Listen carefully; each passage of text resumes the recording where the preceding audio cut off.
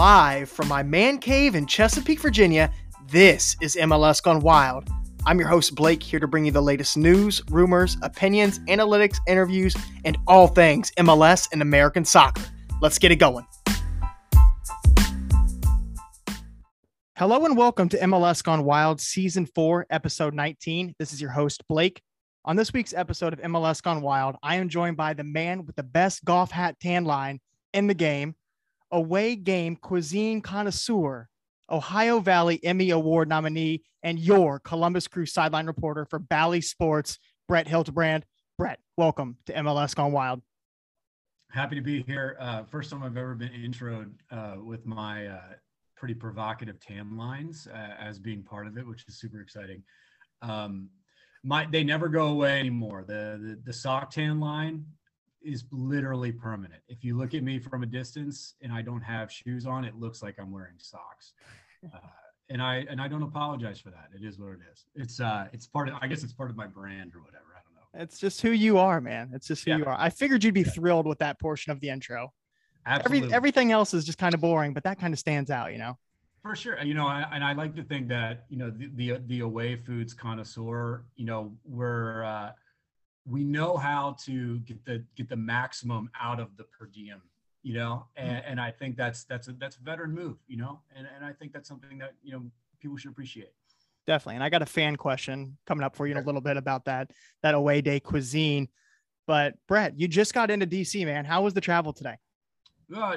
Terrible. But at the same time, no one should complain about the private jet experience, regardless of whatever delays you might have. So in general, it could be much worse,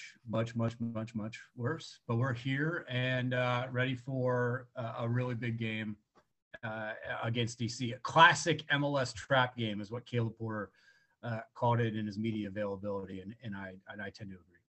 Oh, all right. We'll get into that in a little bit, but I believe, Brett, the last time that we saw each other was actually last October in Chester, Pennsylvania, when the Crew got absolutely spanked by the Union 3-0. So hopefully this isn't bad luck, but I'm happy that we can speak today under some different circumstances. Yeah, we're just going to, it was great to see you, but we're going to pretend like that game, never really even happened. Right. It was a nice trip. Never been to Pennsylvania. Never been to Philly, never been to Chester. Chester wasn't great to us, but just not the result we wanted. Philly, just for what they've been able to do, and I think that stadium atmosphere, I would probably put it in my MLS top 10. It was fabulous. Both times I've been there. Maybe not for the Crew result, but if you kind of look at it agnostically, it's what they've done there is really solid, and they deserve a lot of credit for it. Yeah, the views are incredible. The dupes after goals that are scored are incredible. It's a great stadium to go to. So yeah. But today we have a jam-packed show coming up for you guys. We'll be discussing Brett's time as the Crew's sideline reporter, the MLS Apple TV deal and its implications on local broadcasts, Cucho's signing, and masterclass debut. We'll also be recapping everything from that comeback from last weekend and looking forward to the double game week ahead versus DC United and the Hell is Real Derby. But before we get into all of that, Brett, you ready to answer some mailbag questions? Yes, let's do it. All right, so let's kick it right off with the away game cuisine connoisseur. So not including DC, Columbus has played 10 away games this season in cities such as Harrison, New Jersey, Philly, Atlanta, and Chicago, just to name a few. And one of the listeners on this podcast, Chance Stute, wants to know about the cuisine. So what Chance wants, Chance gets. So which away day city and restaurant have had the best food, and where are you planning to eat, or what's on the menu in DC? So Kansas City has the best food from my experience. In fact, I would even say that second place is a fairly long way off. You can't really beat, the kind of Kansas City food cuisine in terms of barbecue. We had the OGs will know, but our old buddy, the Hebrew Hammer, Andy Grunebaum, hooked us up with some food recommendations when we were out there earlier this year. Did not miss with dinner the night before and then lunch day of. Joe's KC was unbelievable. In Kansas City, mind-blowing stuff, quite frankly. One of the great perks about flying charter is you can bring pretty much whatever you want on the plane. So we brought back some sauce from Kansas City and some, some like brisket rub and seasonings and stuff. So we explored and took advantage of all the great food options that Kansas City has to offer. I would also throw in Chicago as my probably second place. If we exclude kind of the great pizza that Hoboken, New Jersey has when you stay at the W there, when you play New York Red Bulls. But, I just love kind of, Chicago's has so many options, and the hotel there is just a really good spot. You kind of can't go wrong with whatever you choose. But Kansas City, far and away, number one for me. What's your go-to spot in DC? So right now, where we're at, we're kind of at the wharf down on the water by the marina. So there's a sandwich place that's like maybe, I would say, if we're sticking with the golf hat tan line kind of theme, this is like maybe like a knockdown 9-iron away from my hotel room, called Grazie, and it has probably the best Italian sub I've ever had in my life. And so we'll be partaking in that tomorrow for lunch, and then I'll probably buy a second one and bring it with me, and then that'll be maybe my nightcap for the evening as well. Dinner tonight was courtesy of the hotel and the player dining option. So fairly standard buffet food for the most part that you would expect professional athletes to consume the day before they take part in a game. So yeah, but Grazie. If you ever make your way to DC and down the wharf, I would recommend it. And I don't really recommend food spots a whole lot because I kind of don't really trust my own kind of personal food taste in terms of translating to other people, but it works for me and I like it. And I think you should check it out if you get a chance. I'll definitely have to check it out if I make it up to DC. I'm in Chesapeake, Virginia, so it's only a stone's throw away from me, not too far. Sure. So I'm going to ask you to trust your taste one more time. Let's do local cuisine, Columbus. If you only had to go to one place in Columbus for the rest of your life in Columbus or the surrounding area, which restaurant would it be? What would you get? It's Tip Top Kitchen on Gay Street, right downtown in Columbus.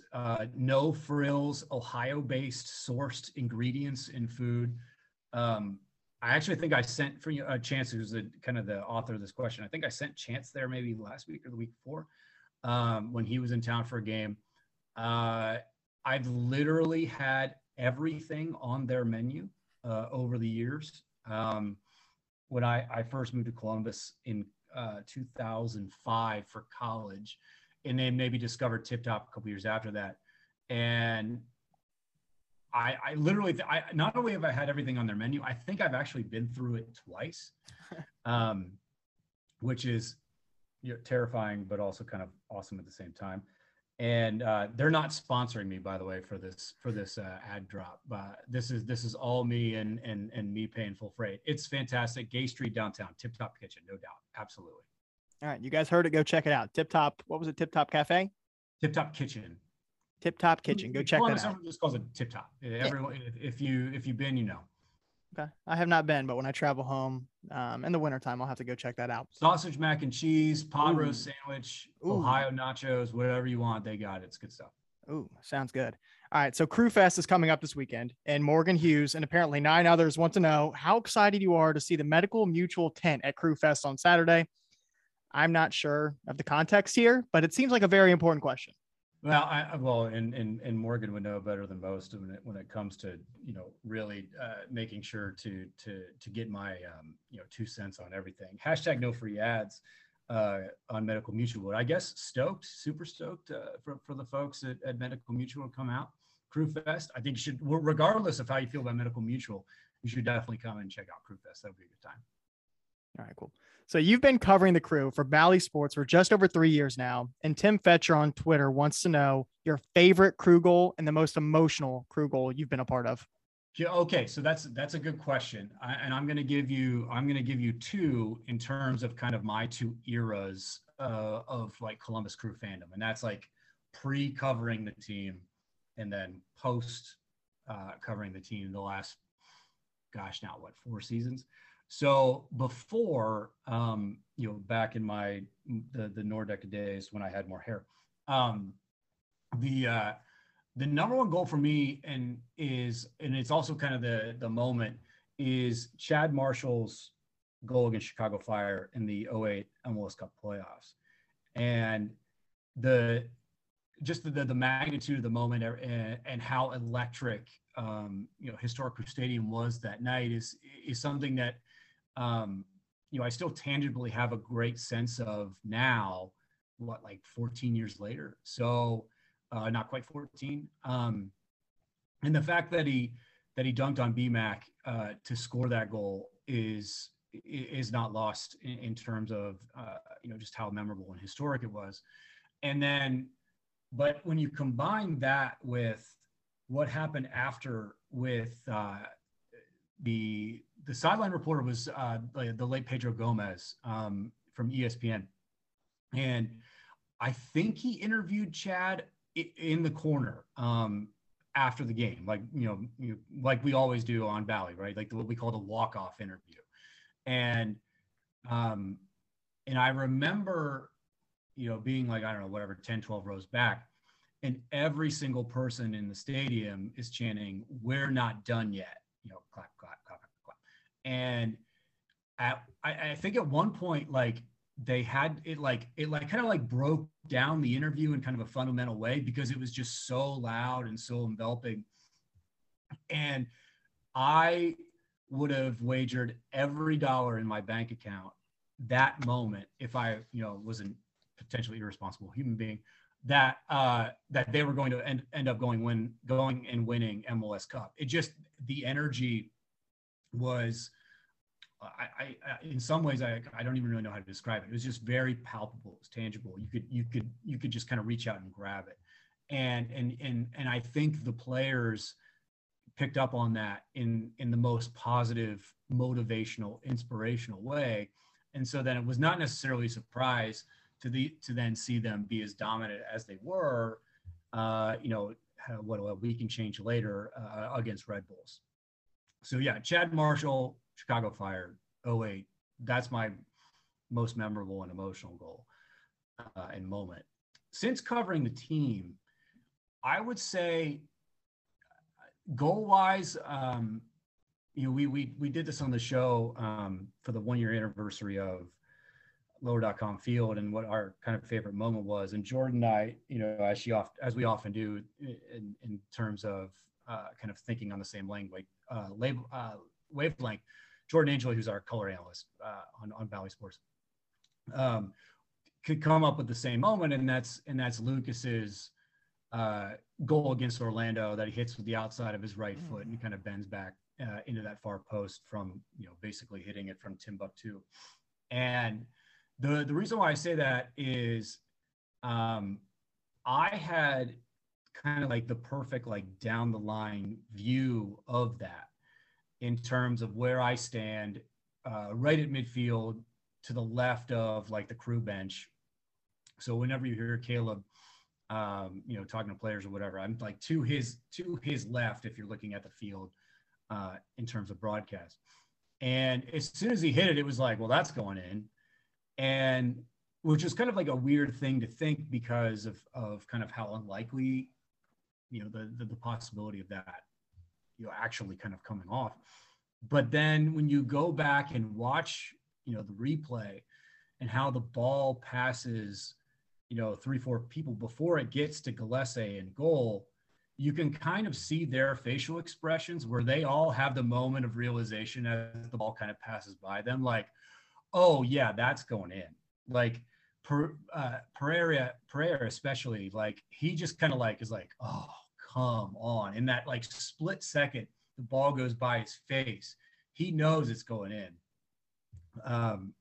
That was, you tend to try not to react to anything. You try to, in terms of, maintaining the poise that you need to have to kind of keep doing a job. But I think I had my hands on my head when that hit the back of the net. That was a special moment from a special guy. And I think we're just, there was another example of kind of the potential for magic that guy has, and how it can kind of come, at a lightning bolt, right? And so that by far is probably the best kind of goal that I've witnessed in person. Cucho's goal just a couple days ago in Chicago was some magic. Tyler Terrence, the Chicago Fire, occasional play-by-play guy and sideline guy, he and I were kind of maybe 10 feet apart or whatever. And when Lucho, when we see as plays the pass, kind of can't see down the line a little bit if Cucho was onside. But so I just kind of look at Tyler and he just kind of shoots me this look like, did that just happen? And we kind of both maybe thought it was offside at first. And so we kind of both like scurry over to his monitor to watch the replay. But that was fantastic. There were some Chicago Fire fans who were, certainly well on their way in terms of having a couple pops throughout the game that had been chirping at the Crew bench for the better part of an hour and change, and that the chirp stopped soon after that happened, which was kind of fun. But yeah, that was some magic from him. I'm pretty sure, and I haven't asked him this, but we've kind of talked about it a little bit. Pretty sure that first touch of his where he draws Gaga out from goal, he did that on purpose in terms of then being able to close the space and then chip over him. It was a special goal from a special player that I think we're just scratching the surface of what he can bring. Yeah, that's a Premier League player first touch, taking that touch to draw Gaga, who's rumored to now go to Chelsea, and he puts it up over his right shoulder. Extremely difficult finish, and he did it with class, made it look easy. And he did it at full speed, and not particularly match fit at the moment. Probably he's working into it, obviously, but he's it's his off season and what he's used to. So just to be able to do that at that first touch, I was like, oh, that's heavy, that's long. And no, he didn't. He just did it on purpose. It was calculated. It was calculated. Yeah. Yeah. We'll get more into Cucho later. We're going to scream about Cucho in a little bit. All right, Brett. But last fan question before we move on. This one's from Herb on Twitter. What's your most memorable sideline interview in your time with the Crew? Probably when Darlington Nagbe, his volley goal earlier this season off the corner kick. And I think we had Derek and Steve Marrera come over and kind of video bomb in the middle of it, which was he only scores bangers. Yeah, exactly. Perfect. That was fun. It was cool to be for him to say, while the ball was in the air, he had time to think about, do I hit this with laces or do I hit this with my instep? Which is I have trouble wrapping my brain around being able to kind of have the wherewithal to be able to kind of go through that in your mind while that's kind of dropping at you. That's why he's an all-star. Yeah. And I think it's, it speaks to the world-class player that he is. And I think in general, it's another example of what he can offer that separates him, and why I think he's a top 10, maybe top 5 player in the league for me. And I think if you were to do a player poll and a coaches poll throughout MLS, he'd absolutely be in that top 10. I think game recognized game for sure, league wide when it comes to Darlington. And yeah, but that was a fun one. The first one we ever did, the first walk-off we ever did at lower.com field was definitely a pinch me moment. Because I was on the radio for the first game ever there against Revs. So we kind of didn't do the traditional one, but our first Valley game was pretty great with, everyone kind of singing Wise Men behind you. And it never gets old walking on that field. Win, loss, draw, that's a special thing, and that it's never lost on me. That that's a unique and tremendous kind of position to be in, and so that those moments make the spending 2.5 hours watching every single, touch in the league from the previous weekend, getting ready for the next game. Like that makes that go a little bit easier. Makes, the grind part of the job, a little less tough sometimes. So it's not something you ever take for granted or you ever lament or anything like that. It's a special place already. And I definitely think Crew Stadium, set the table for that in the best possible way. And it's only going to get better. It's only up from here. It's already a top 10 atmosphere in MLS, and it's getting better by the day, by the week, by the season. Completely agree. I went last year when the Columbus Crew hosted Nashville. I flew in from Chesapeake, went to that game. Unfortunately, it ended 0-0 in classic Nashville fashion. Of course, it was a draw, right? And that was still, I don't think they're still doing it, but they were doing Wiseman Say as the players were coming out of the tunnel. And I went down to buy a round of beers. And of course, I missed that magical moment, but I did get to experience the Wiseman Say in lower.com after the match. Yeah, it just means you have to come back so you can check out when the players do their walkout. Exactly. And I have some friends coming in town to the Columbus Crew game this upcoming weekend at lower.com. The Hell is Real Derby. Got a guy coming in from Hawaii to see his first game at lower.com. Got his brother coming in from Florida to see his first game at lower.com. So I'm super excited for those guys. One of the best stadiums in MLS, like you said. But a minute ago, you touched on kind of your preparation and watching all of the touches around the league. And that leads me right to my next question. There's so much hard work that goes on behind the scenes in the prep and the production of a Crew Game Day podcast. So you talked a little bit about just preparing, watching touches, looking stats, things like that. So talk a little bit more about that prep and what it's like working alongside Jordan Angeli and Neil Sika throughout this whole process on a daily basis. Yeah, I mean, this is perfect because I get to brag about Jordan and Neil and Melissa Kowinski, our producer, and Jeff Platts, our director.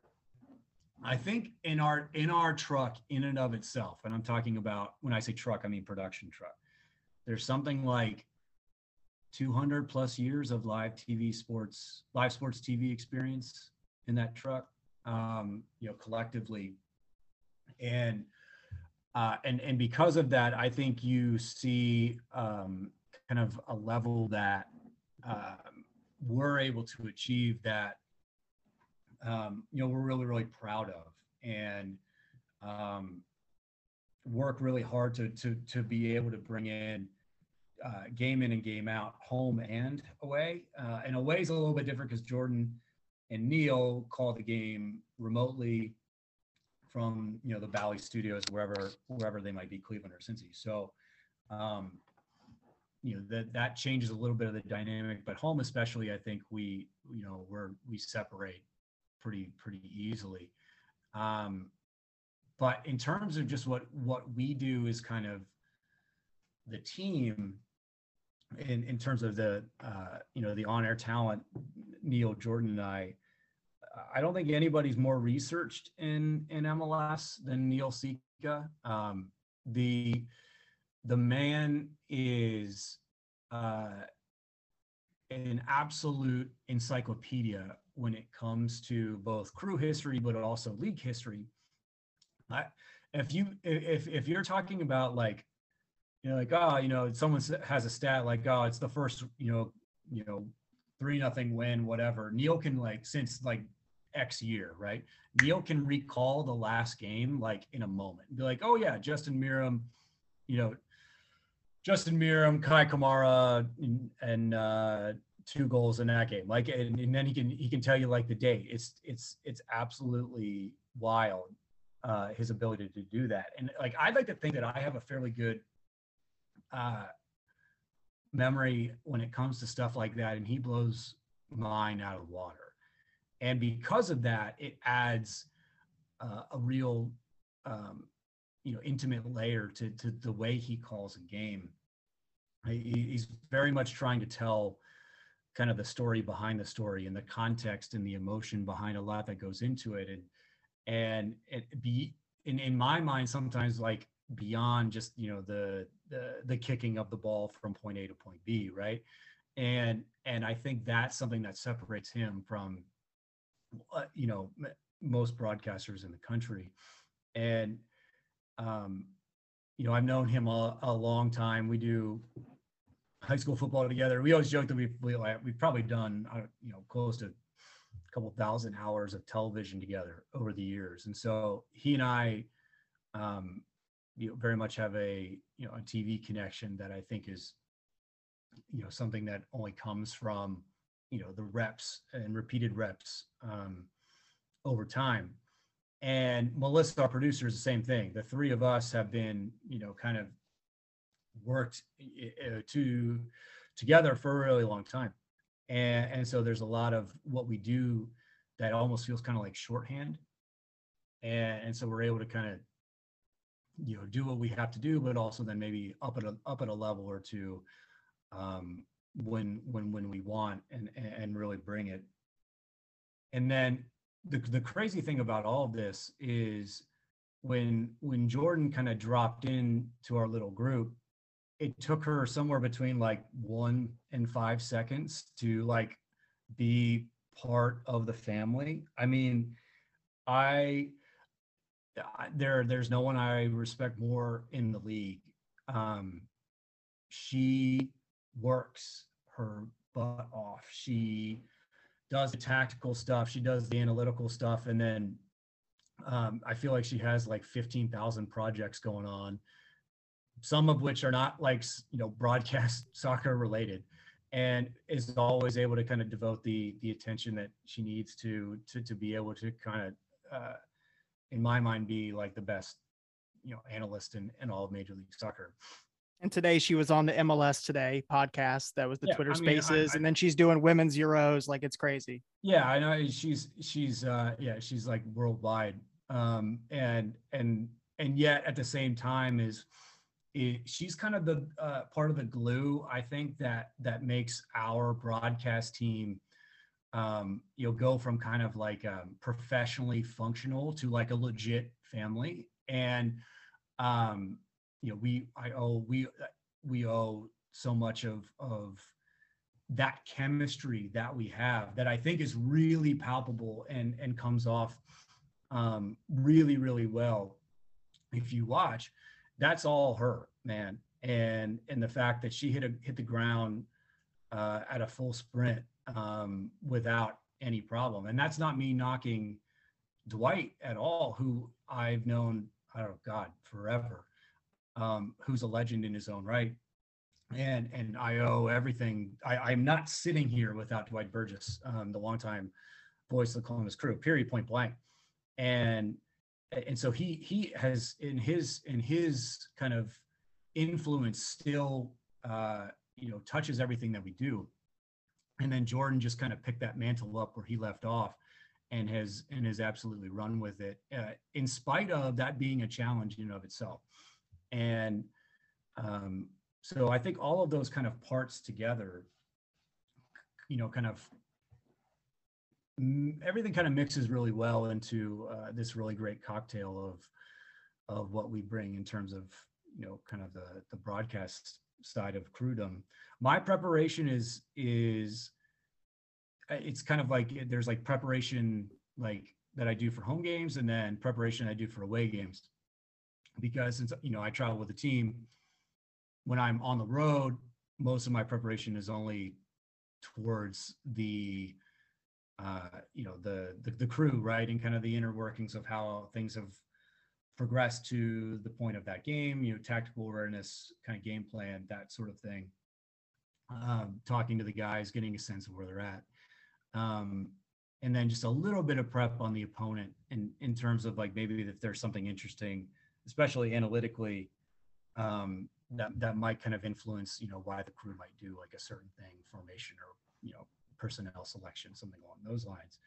Home games, when I host a pre and post game show, it's like 3x that, because then you're just preparing essentially for, you're not just preparing for, you know, crew versus insert MLS team here, but you're also preparing for the entire league, because we kind of go through it, and you can't really, in my opinion, tell the story of a crew game because it doesn't exist in a vacuum. Everything that happens across Major League Soccer influences that in some form or fashion. And if you don't have a sense of that, If you kind of can't put your finger on that pulse, you're probably not telling the story in a way that it needs to be told. So it's going back and at the very, very least, watching highlights from every single game. I try to watch every game in its entirety if possible.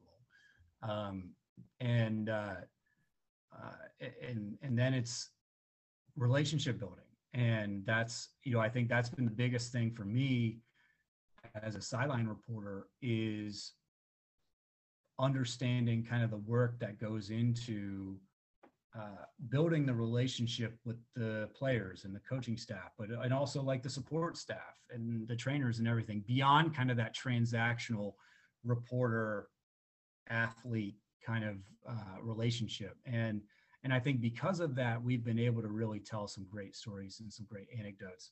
We've got a great one about Darlington Nagbe making the All-Star game that we'll share during the broadcast tomorrow night. And that's come from, years of being around these guys and being able to, essentially kind of earn their trust and in terms of what they feel comfortable, kind of talking about around you. So all of those things kind of make up what we do game in and game out. It's a lot more work than I think sometimes people realize in terms of hours. It's unquestionably a full-time job. And, but we work really hard. I don't think you're able to do Major League Soccer. I don't think you're able to call Major League Soccer, however you do it, play-by-play color, if you're hosting, sideline reporter, whatever it might be.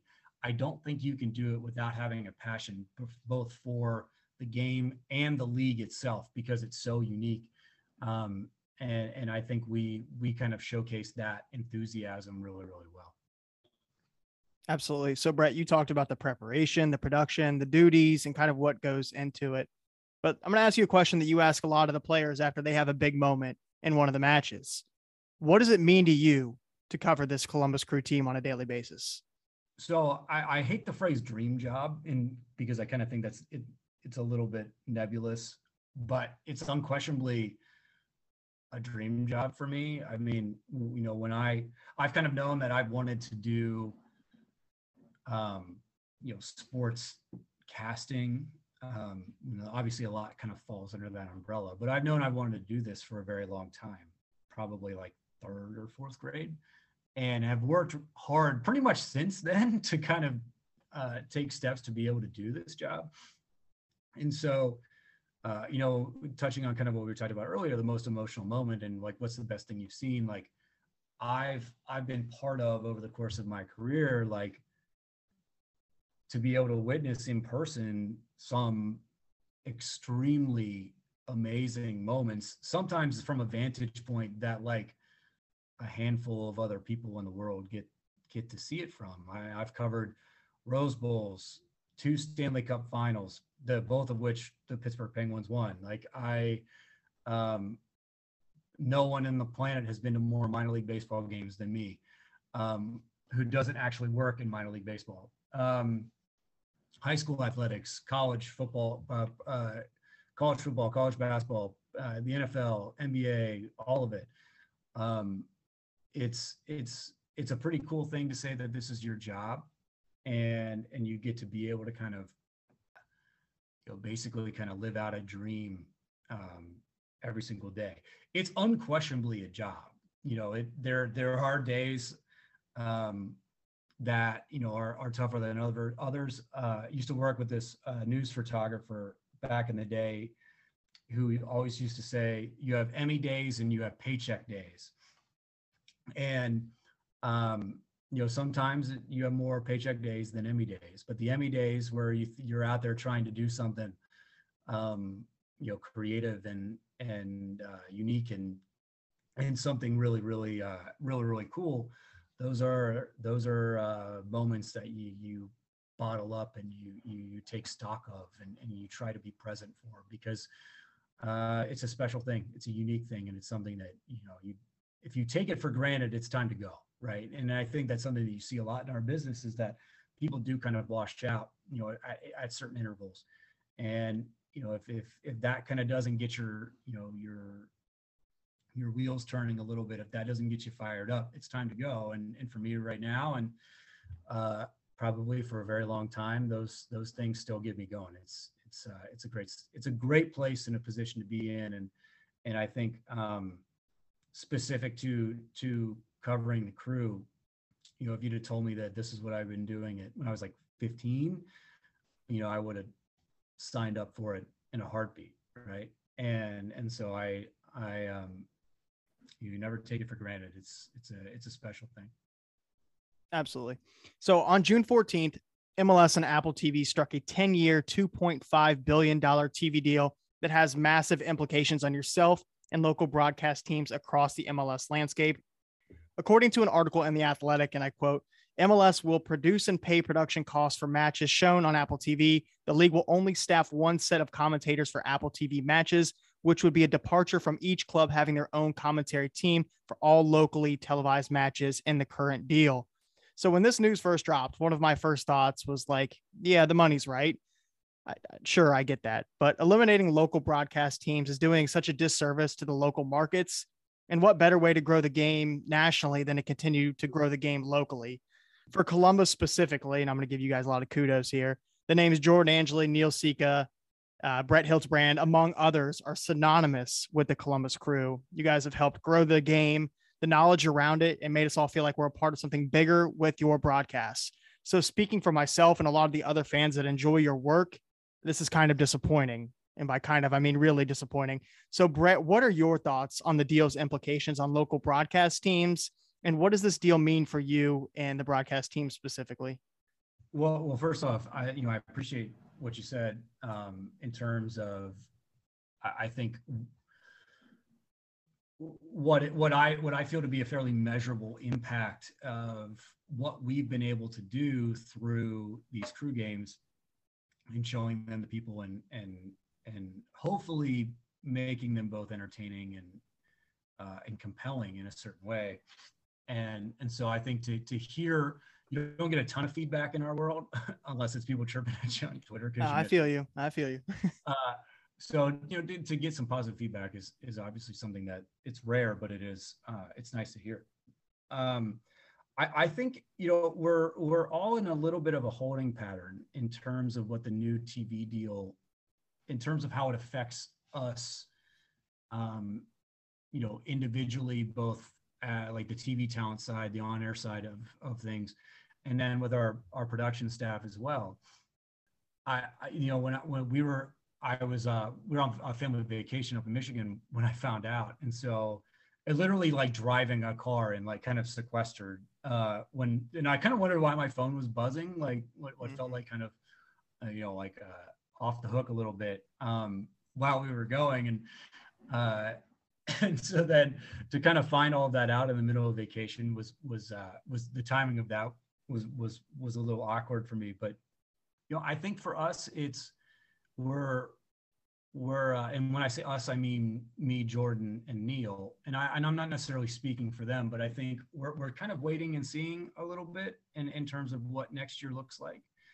I don't think the league has definitive plans just yet as far as like what they're doing with the talent side of things. I'd like to think that our body of work over the last 4 years is good enough to warrant some looks next season with the league, but it's going to change how we consume games. And I think like the positives are for the new TV deal are huge in that the blackouts are presumably gone, and I think that's a huge hurdle for some teams to kind of get over. And I think that's a big positive. That's a big kind of check in the pro side of things with the new TV deal. But it's going to kind of change the soundtrack and the way we talk about the league and the way we view it, and the way that I think is maybe something that I'm not entirely sure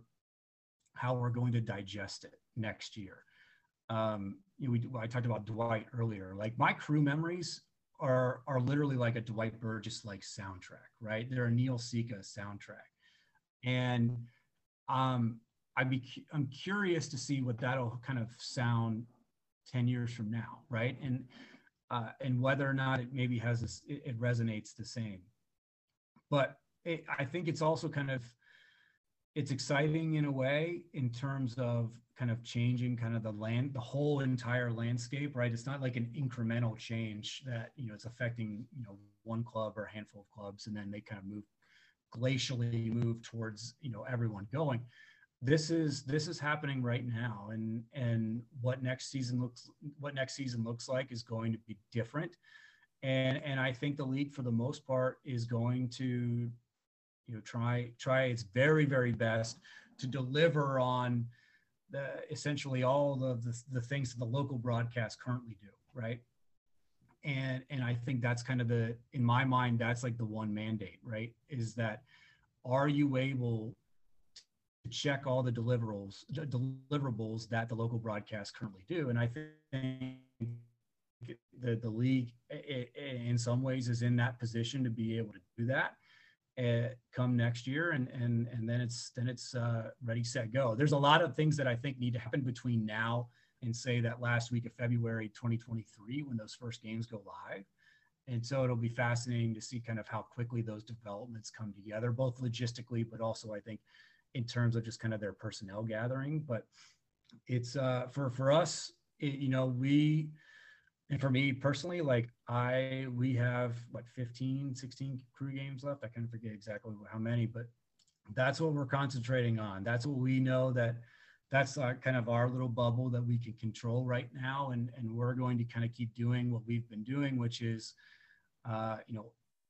award-winning level live sports TV. And that's something that's not going to change just because kind of the overall landscape of the league is changing. Right now, we're just going to keep doing what we're doing.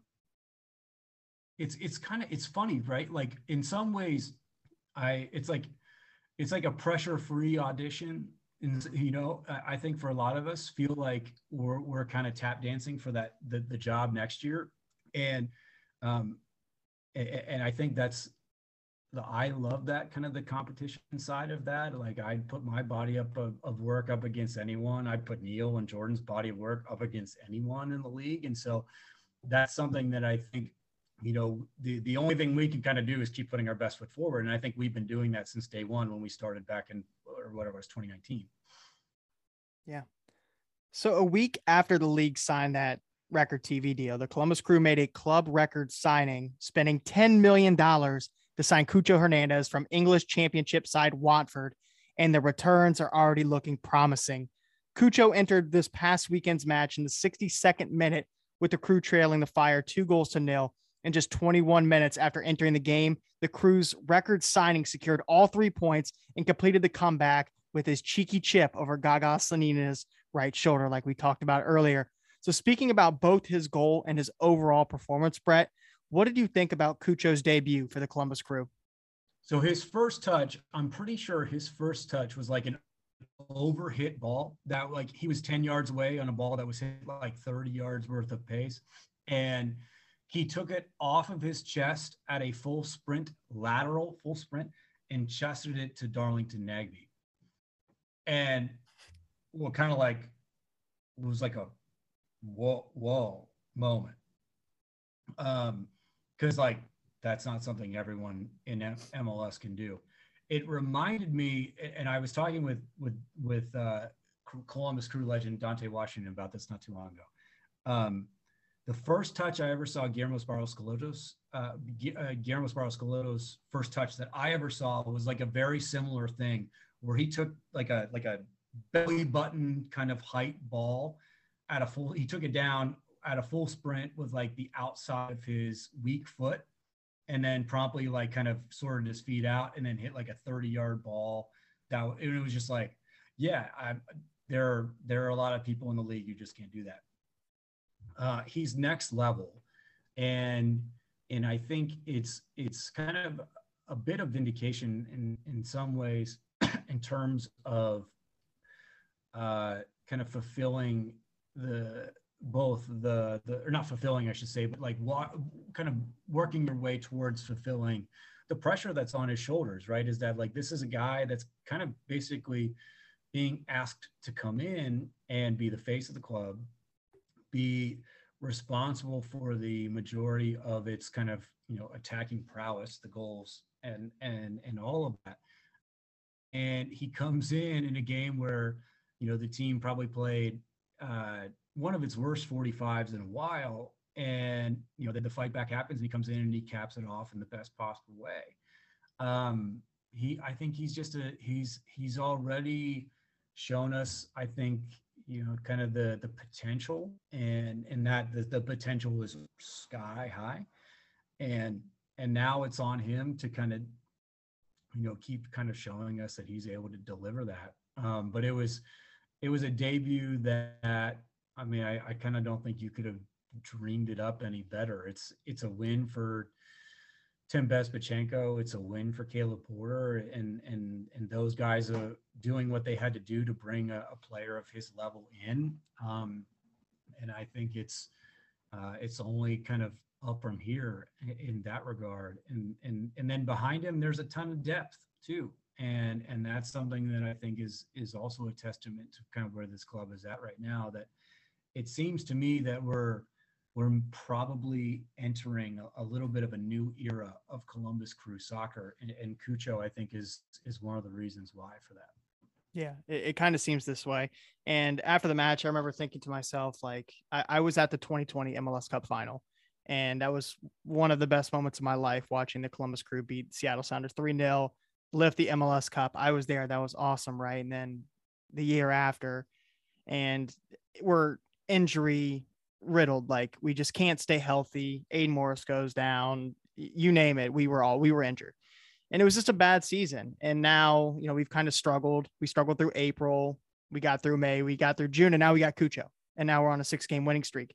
And something felt different about that game. And I remember thinking to myself after the game, like, are we back? Like, that felt good. And especially coming down from 2-0 down to bring on Cucho. Like you said, he has that pressure. He's the club record signing. He comes on and he scores that game winner just 21 minutes after making his debut for the black and gold. Like, it felt like we turned over a new leaf. But like, when I looked at the quote from Tim Bezbatchenko right after we signed Cucho, he said, "Our goal was to sign a forward who could not only be an individual attacking threat, but who could make us more dangerous as a team. Cucho is a versatile attacker whose agility, mobility, and unpredictability make him a constant threat." So before I jumped on this podcast, I literally broke this down sentence by sentence and just kind of looked at like what that looked like during his debut. So as for the individual attacking threat, well, we saw his ability to attack space and finish at the highest level 1v1 with the keeper, right? So we saw that. As for making the team more dangerous, I think he did that through like his spacing, interchange, and movement off of the ball. It was phenomenal. You look at his heat map, he was popping up out left, out right, in the middle, playing untraditional spots, popping up in untraditional spots where you don't usually see a 9. He's not your traditional 9, but it's good to see him in those spaces. And as for the agility and mobility, I mean, if you go back and rewatch the game, just look at his involvement leading up to his shot in the 82nd minute where he made a 40-yard run to the corner of the 18, dropped his shoulder. He took a step back after Steven Herrera took 3 defenders with him. Thank God for that run. It was brilliant. But then there's also that chemistry there. He makes the run. I fall into space and that's open for me there. So he has that agility, mobility. And then as far as the unpredictability, like I said earlier, he was constantly popping up into different spaces. And when I think about unpredictability of a striker, of his prowess and his pedigree, I think of a guy that's able to interchange with the team. And there was a moment in the match, he had just recently came on right after he did that chest down to Darlington Nagbe, where he dropped into the midfield, took a touch back towards his own goal, turned upfield, broke the lines, found Lucas Zelarayan. Lucas Zelarayan, I think, drove at the back line. He should have played Luis Diaz outright, lost the ball. And then Cucho came out of nowhere and threw in a sliding tackle. And part of me is like, oh God, no, don't get hurt in your debut like this. But the majority of me is like, hell yeah, we just spent $10 million on this guy and he's throwing his body on the line to retain possession and keep them in and pin them in their own defensive third. Like, there was so much about Cucho's game that I absolutely loved. And that's just some of it. And, I talked about his effort on that sliding tackle. And when I look at what he did after he scored that goal, just the celebration and the joy and almost the relief of, Lucas Zelarayan, when Lucas Zelarayan jumped into his arms, seeing that was almost like, okay, it's not all on me for Lucas Zelarayan. He's like, I have a guy here with me now that can take the pressure off me, takes defenders off me, takes the eyes off of me, and I have this guy that I can trust. And they look like they have chemistry, do they not? Yeah, I think they're already on their way in terms of developing that to, I think a level that in some ways I'm not entirely sure we're prepared to see. I think in general when I say Cucho's kind of inclusion in the team, right? We're raising the floor of this team in terms of what they're able to achieve potential wise, but also I think expectations, right?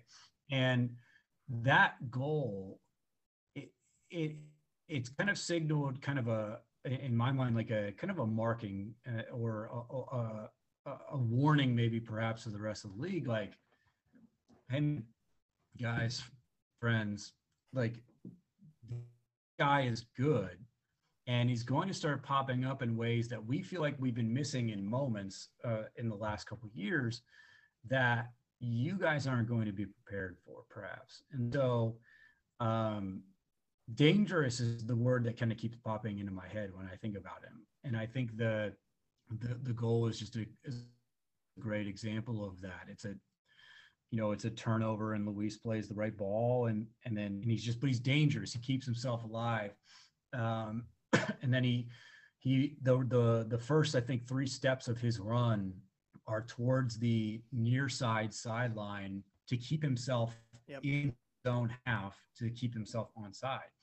And that little, like, kind of, basically bend in the run, like, kind of can't teach that. I mean, you can quality. That to quality face. Like, that's just natural ability. And then everything else kind of takes over. His speed impressed me in that moment where I was maybe not prepared for him to be quite as fast as that. And I think he's a guy that I think you're going to see other players kind of gravitationally reach another level or two. And I think, that you're going to kind of see the effects of what he's able to do and the attention that Cucho is going to garner from teams. And you're going to see the effects of that with, Derek Etienne, with Lucas, with Darlington, with, whoever's going to be out on the right side for the crew. Excuse me, if it's Yao, if it's Luis Diaz, whoever it might be, that I think everybody around them, he's kind of like a level raising type player. And it only in mind kind of increases a little bit the expectations that we have for these guys day in and day out. And I think when you combine that with what we've seen from this team, especially this year, which is an outrageously positive buy-in from the top guy to the crew 2 guys who keep bouncing back and forth. You're seeing this buy-in from them that are willing to play 3-5-2. They're willing to play 4-3-3 the next game. They're willing to play 4-2-3-1 the next game, and then bounce back and forth. And that doesn't happen all the time. Especially I think in MLS, because you sometimes with the kind of the pay disparity, that you can see in starting 11s, and with some of the system guys that we have coaching teams that don't really like to change a whole lot, to be able to be that kind of flexible and unpredictable is dangerous in and of itself. When you add in a handful of world-class guys to that equation, you're making, kind of a really great recipe of being a really successful team. And so that's why I kind of think we're entering in a little bit of a new year, that this is a crew team that I think is going to start doing some really special things. And and only building upon all the work that they've already done, not just this year, but I even think last year there were moments, there were steps, there were that I kind of think were ways of kind of molding the foundation that this team is currently kind of building on top of as we speak. So speaking of guys rising to the occasion, we saw Derek Etienne Jr. score his first multi-goal game in his tenured MLS career. He now has 5 goals and 5 assists, which are also career highs. And we just saw Luis Diaz get in the box score for the first time since the opening match of this 2022 season. So how big of a confidence boost is this past match for these guys going forward? And with their performances, do you think we'll see Caleb Porter and company go back to that 4-2-3-1 that Zelarayan obviously prefers? I think you're going to see, maybe more 4-2-3-1 when it kind of suits the matchup. But I think in terms of just kind of what it means for all the other guys is that they know that I think essentially what it means is that they don't necessarily have to be perfect every single game, right? Like I think that's something that sometimes has plagued Columbus Crew teams over the last few seasons, is that the margins between win and loss feel very, very thin. And now I'm kind of wondering if maybe, Cucho kind of provides a little bit of a safety net. Now, obviously that remains to be seen. And so that's a little bit of speculation on my part, but I just think it's signaling an intention by the Columbus Crew. And then I think in general, you can make the case for Major League Soccer at large. It's signaling an intention that the quality of play is increasing. And these guys are kind of faced with, the opportunity of saying, all right, so everyone's raising their level. Are you coming along as well? And I think all of these guys are competitors. Obviously, they're professional athletes for a reason. And so I think that type of competition, that type of internal kind of motivation is crucial for their own kind of individual development. So I think, you're seeing, I think Derek is a great example of, being around Lucas day in and day out, being around Pedro Santos day in and day out, being around, Darlington Nagbe, that what happens when you kind of are able to just kind of build off of what you're seeing and on your own, kind of individual motivations and abilities, and him especially, I think is a testament to kind of resolve and just like tremendous self-belief. I love that guy, man. He's an energy bringer to this team, even though he's only 25, which kind of blows my mind because I think we view him as an older player. Yeah. But he's an energy guy. He's a guy that kind of drives a little bit of the engine in terms of tone for the team. He's got some bite to him. He has some fight to him. We've heard him talk about his dad and how much his dad is a massive influence in his life. And I would assume that his dad was a very similar player in terms of kind of temperament, excuse me. And so his influence on Derek, I think we see it every single time he goes out on the field. And, all of this is kind of, these are all little like bits of influence, and all of these kind of little like psychological nudges, I think are all positives for these guys. And I think, Lucas is a big reason why for that. I think Darlington Nagbe is a big reason why for that. Pedro is massive. Jonathan Mensah, massive. And then Cucho, I think, only kind of adds a little bit of lighter fluid to that fire. So, yeah, it's exciting, man. I'm fascinated to see where this is going to go, because it feels a little bit like, the Crew have a Lamborghini right now in the garage, and it's time to fire that bad boy up and let it go a little bit. So that Lamborghini is Cucho. Let me ask you what the vibes are like with Cucho in the locker room, on the training pitch, warming up. And like, I didn't ask you this prior to, but like, what was it like right before Cucho came on the pitch on the Crew bench? Was it just like anticipation like crazy, or what? Yeah. I mean, I think, when Fetty goes over and starts warming the guys up in the second half, and you're always kind of peeking over a little bit and waiting for, Pablo to walk over there and grab someone. And, when he came over, it was like, I think if you have any kind of semblance of attachment to the crew over an extended period of time, I think you had to recognize kind of the historic nature of that moment and his entering the field, and how like 10 years ago we would have never dreamed that a team would spend, was it 10 plus million on a player, right? Like that would have been like, we'd have laughed at you. And and I think because of that, I think everyone's a little bit aware of the moment and embracing it in the best and most positive way.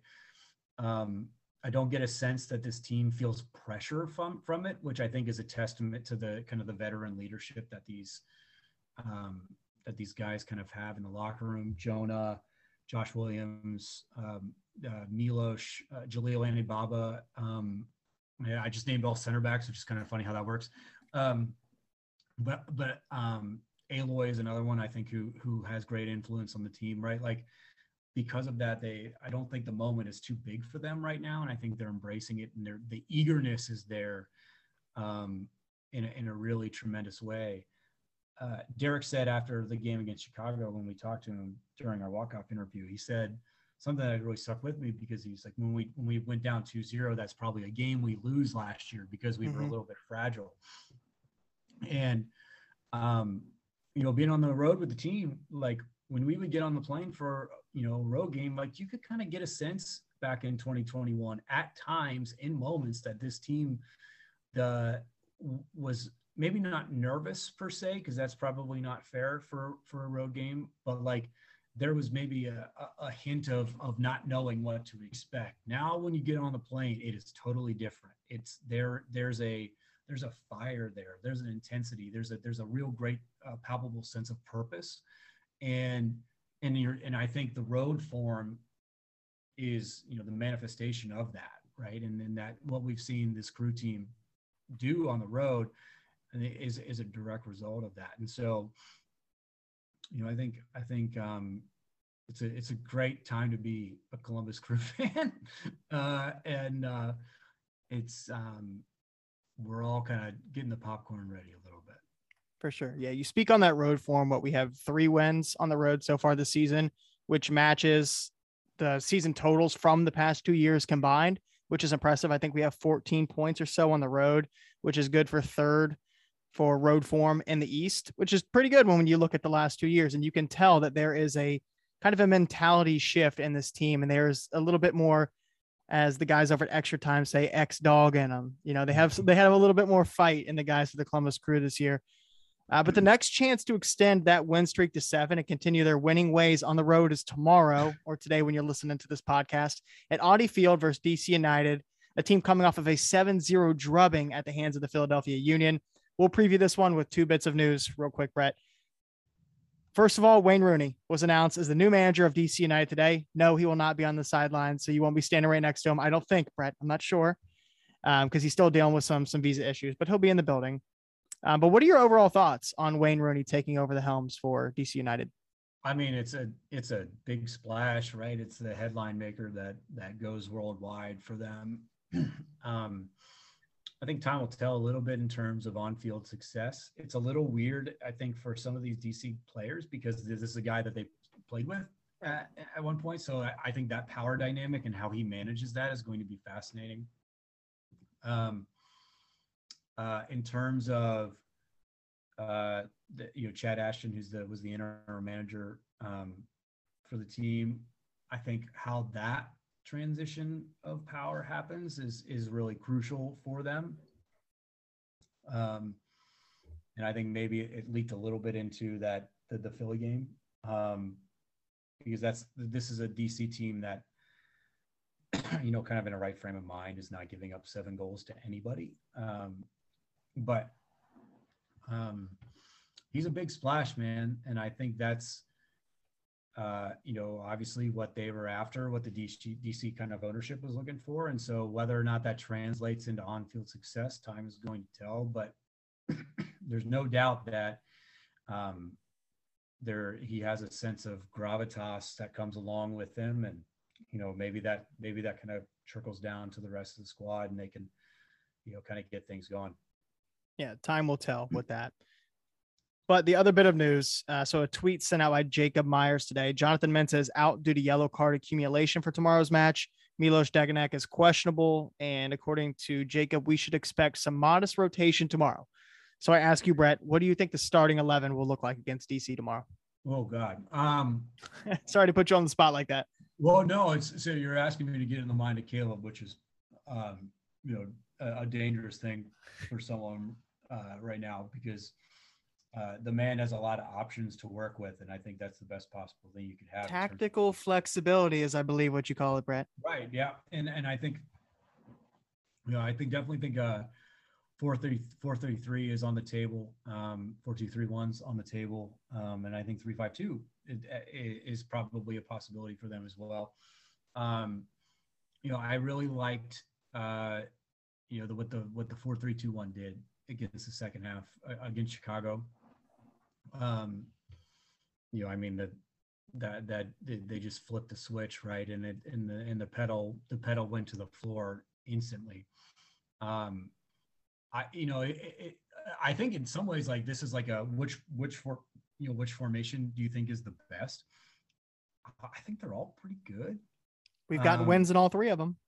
Yeah, and I kind of think the fact that they can go back and point to and show these guys clips of like very tangible success in these different systems, because that, like, the way that they layer kind of play the pattern play is, obviously there are common denominators between all three, but like for the most part they can switch on a dime, and Chicago is obviously the personification of that. That it presents in my mind like a sometimes like insurmountable challenge for opposing teams to be able to prepare for a crew team that, like, literally you kind of don't know who's going to play, and how they're going to line up. And especially you're not doing that in a compacted window. And so I think, 4-2-3-1 or 4-3-3 probably would be my best guess. They obviously with Cincinnati this weekend, that's, no one's looking ahead to that game, but like, you do have to have, kind of a finger on the pulse of the guy's ability to recover. The fact that there are 3 days in between all 3 of these games, the 3 games in this 9-day window, the loads that these guys take on, they should be able to recover for all 3. So I think, there is going to be some rotation, and that's personnel based with Jonah picking up what I thought was a really soft yellow against Chicago. I think that, obviously that's motivating the reasons for the changes, probably beyond maybe anything tactically, but I'm not sure what Cucho's kind of status is in terms of like the number of minutes and what that might look like. But regardless, I think in many ways, I think this is kind of the best strength that this team has right now, is that in some ways the formation doesn't really matter, because you're going to get this team's best shot regardless of who lines up where. And I think that's probably the best and most positive thing you can say about this team right now.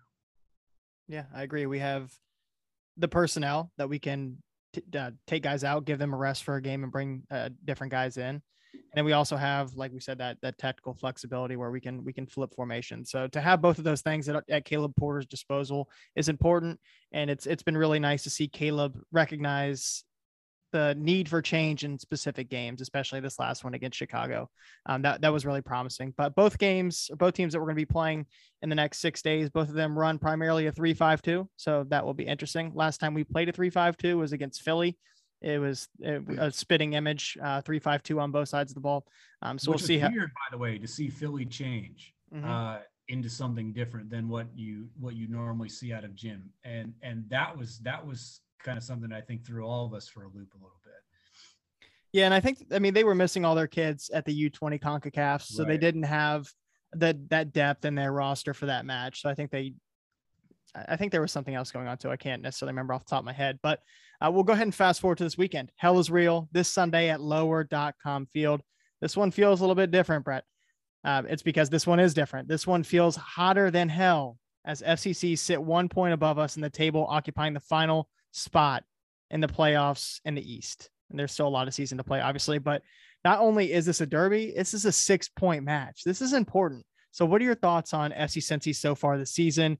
And what do the crew need to do to secure all 3 points looking ahead to this one? Well, I think first of all, it's the wooden spoon jokes that obviously, Cincy is, earned over the last few years, that those aren't happening. This is a really, really good team.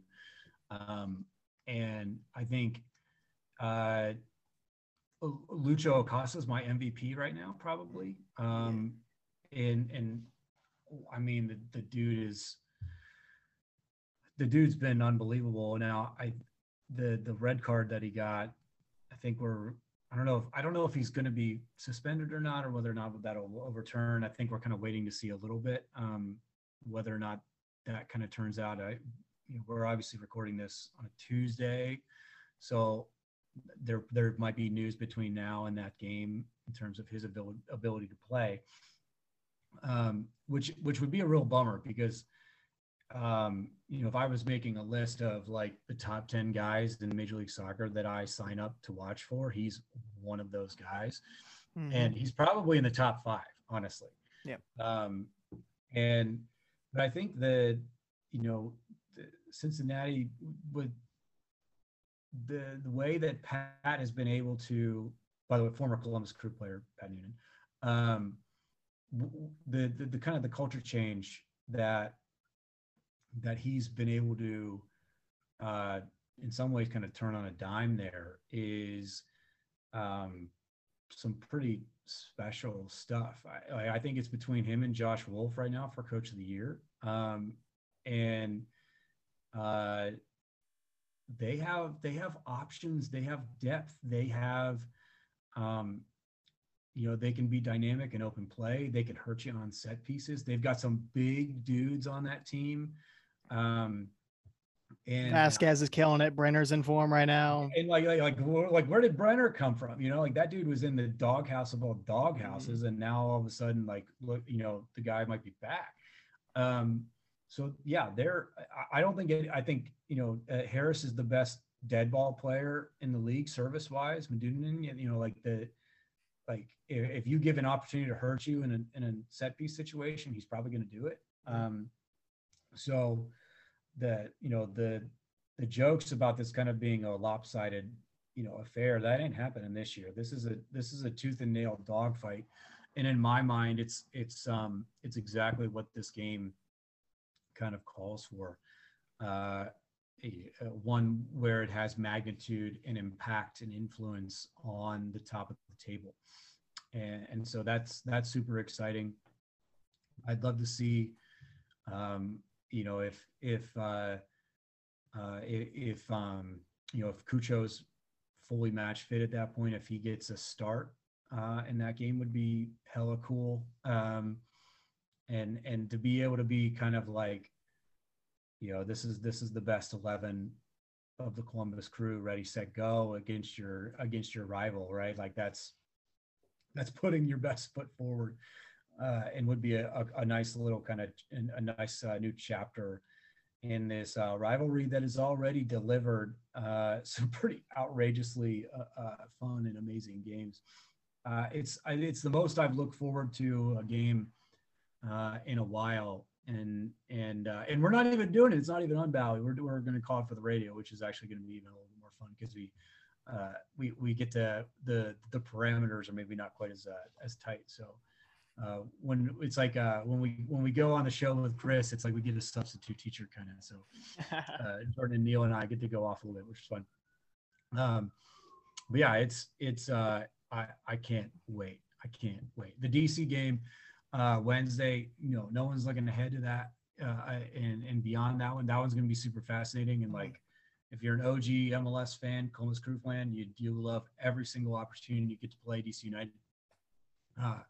But that FC Cincinnati game is going to be something special, and I would expect um, I've had more people hit me up for tickets to that game than I've had in a very long time.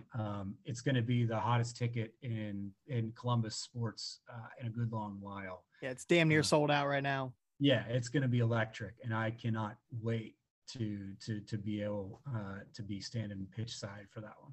Yeah, I'm excited for you. I'm excited for my friends that came in from Hawaii and from Florida, and even my friends that are in Columbus they're all going to the game together. That should be super exciting. Although they don't have tickets yet, and they sent out in the group text today, they sent the bat signal. They're like, "Hey, did anybody buy the tickets yet?" I'm like, I'm not going to the game, but I'm like, you guys, you got to buy the tickets.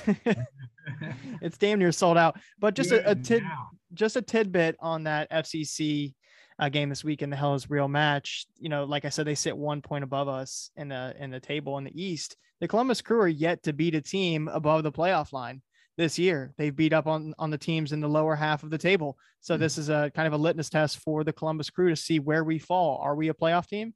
I think we are, but we have to prove that by beating teams that are above us. So we'll see.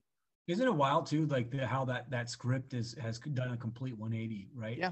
In terms of the FC Cincinnati Columbus Crew dynamic, and where like the games against the Crew, right, we're measuring sticks for FC Cincinnati. It was like, well, we're here, but we know that like that's kind of the next level to aspire to in some ways.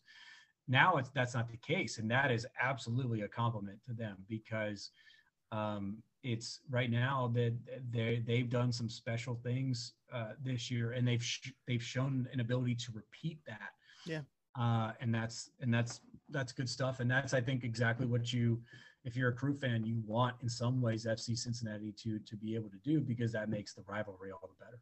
Yeah, and that's why I want Lucho Acosta to start. I want best 11 versus best 11. I'd love to see Lucho and Cucho both start against one another, So I'm super, super excited for that match. I just had something I wanted to say right on the tip of my tongue. Oh God, what was it? Oh, well, it doesn't matter. Well, if we're talking food recommendations, we can really like touch the third rail and get into the Skyline Gold Star debate, but maybe we save that for the next time. Let's save that, Brett. Let's save that. All right. So score predictions. You got a score prediction. We don't want to look ahead of DC. Let's just do both real quick. DC score prediction.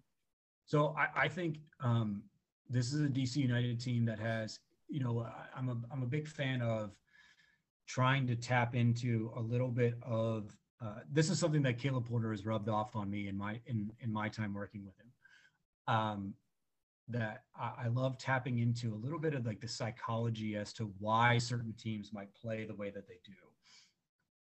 And I think that this DC team, new coach, players essentially trying to prove to that new coach that they belong and that they belong in the long-term plans and visions of this new coach. It's the new coach bump in MLS. Yeah. They also just got stomped and embarrassed in their previous game. So I think the motivation is like 2 or 3x that of an actual like quote unquote regular game. And I think that's something that the Crew have to manage and be aware of. And also understand that's something that allows DC to essentially not have to work to settle into the game. They're just going to be on the front foot and on the gas pedal right off the bat. So I think there's probably goals in this game. I want to say maybe like 1-1 or 2-2 draw. There are some injuries that DC has in defense a little bit that I think they have to kind of manage from a personnel standpoint. I think Brad Smith just tore his ACL in the last match. Because he's one of my favorite players to watch defender wise. The one of the best left wing backs in MLS. Oh my gosh! Especially when he was with the Sounders. The left foot is something outrageous, but and it's and all the best to him and his recovery. But I think 1-1, 2-2 would be my prediction probably for the DC game. And then kind of peeking ahead to FC Cincinnati, I'm going to say we're going to go 2-1 Crew, 2-1 Crew, because I think FC Cincinnati has goals in them. I could see that being kind of an XG like fest a little bit, where both teams have XG over the number of actual goals scored, and it's kind of goalkeepers stand on their head a little bit in moments to be able to provide some spectacular highlight reel stuff as well. So I'll start with DC, and I spoke on the new coach bump. It's real in MLS. It's been real this year. There's been 3 or 4 coaching changes. Rooney won't actually be the guy in charge this match, so I don't know if we can consider that a new coaching bump yet. I think the Crew take this one probably 2-1. They beat DC 3-0 earlier in the season at home. It's not nearly going to be that, I don't think.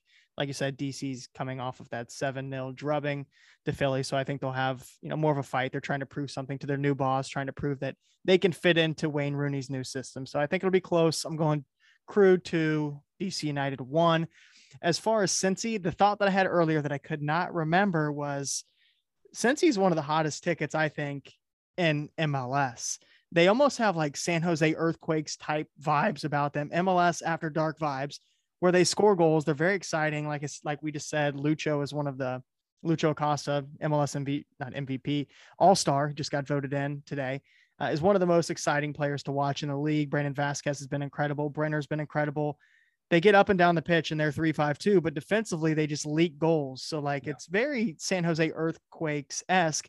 And I think that kind of backs up what you were saying about the XG goal fest. We'll see how that goes. I think the Crew do take that one as well. I think this is a 9 points in 9 days for the Columbus Crew. I think the Crew beat FC Cincinnati. So there's 2 teams better than the Columbus Crew on the road in the East. It's FC Cincinnati and the New York Red Bulls. So Cincy's good on the road as well, but I think the Columbus Crew win at home. We'll say 2-1. I'm going 2-1 in both games. Yeah, 2-1 I think works. I could see 3-2 in that game as well.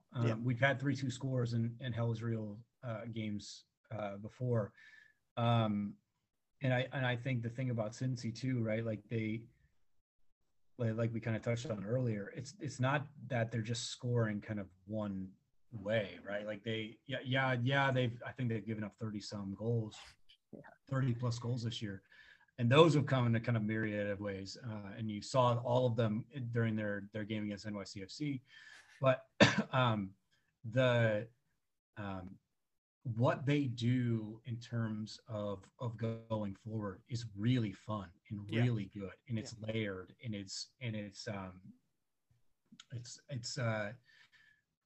nuanced in a way that I think is really special. And I think they've done a really good job of tailoring that to personnel as opposed to, trying to plug personnel in a system that might not work.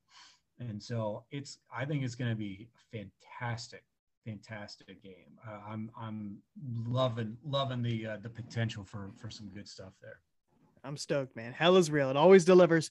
All right, Brad, we've been on this thing for about an hour and a half. It's 11 o'clock. I see your eyes are getting a little heavy. Those listening, you guys won't be able to see it, but I got to get Brett off here so we can get some rest. Brett, do you have any closing thoughts before I let you off here? Yeah. So best MLS eats around the league, Kansas City for sure, but don't sleep on Columbus, by the way. If you're listening to this and you're not necessarily a Crew fan, Columbus is one of the best food cities in the entire country. So if you've never been to Columbus, you want to come check out a game, please do so. Hit me up on Twitter as well. We'll get you some recommendations, and we'll make sure that if you do come and visit, you're going to have a good time. Cool. Well, Brett, it's been a pleasure having you on. It was a pleasure meeting you in Philly, but it's been awesome to pick your brain and talk about the Columbus Crew, especially after all the exciting things that have been going on with the organization over the last month or so. So, Brett, once again, man, thanks for coming on to MLS Gone Wild, and I can't wait to talk to you again soon. Yeah, happy to be here. We'll do again for sure.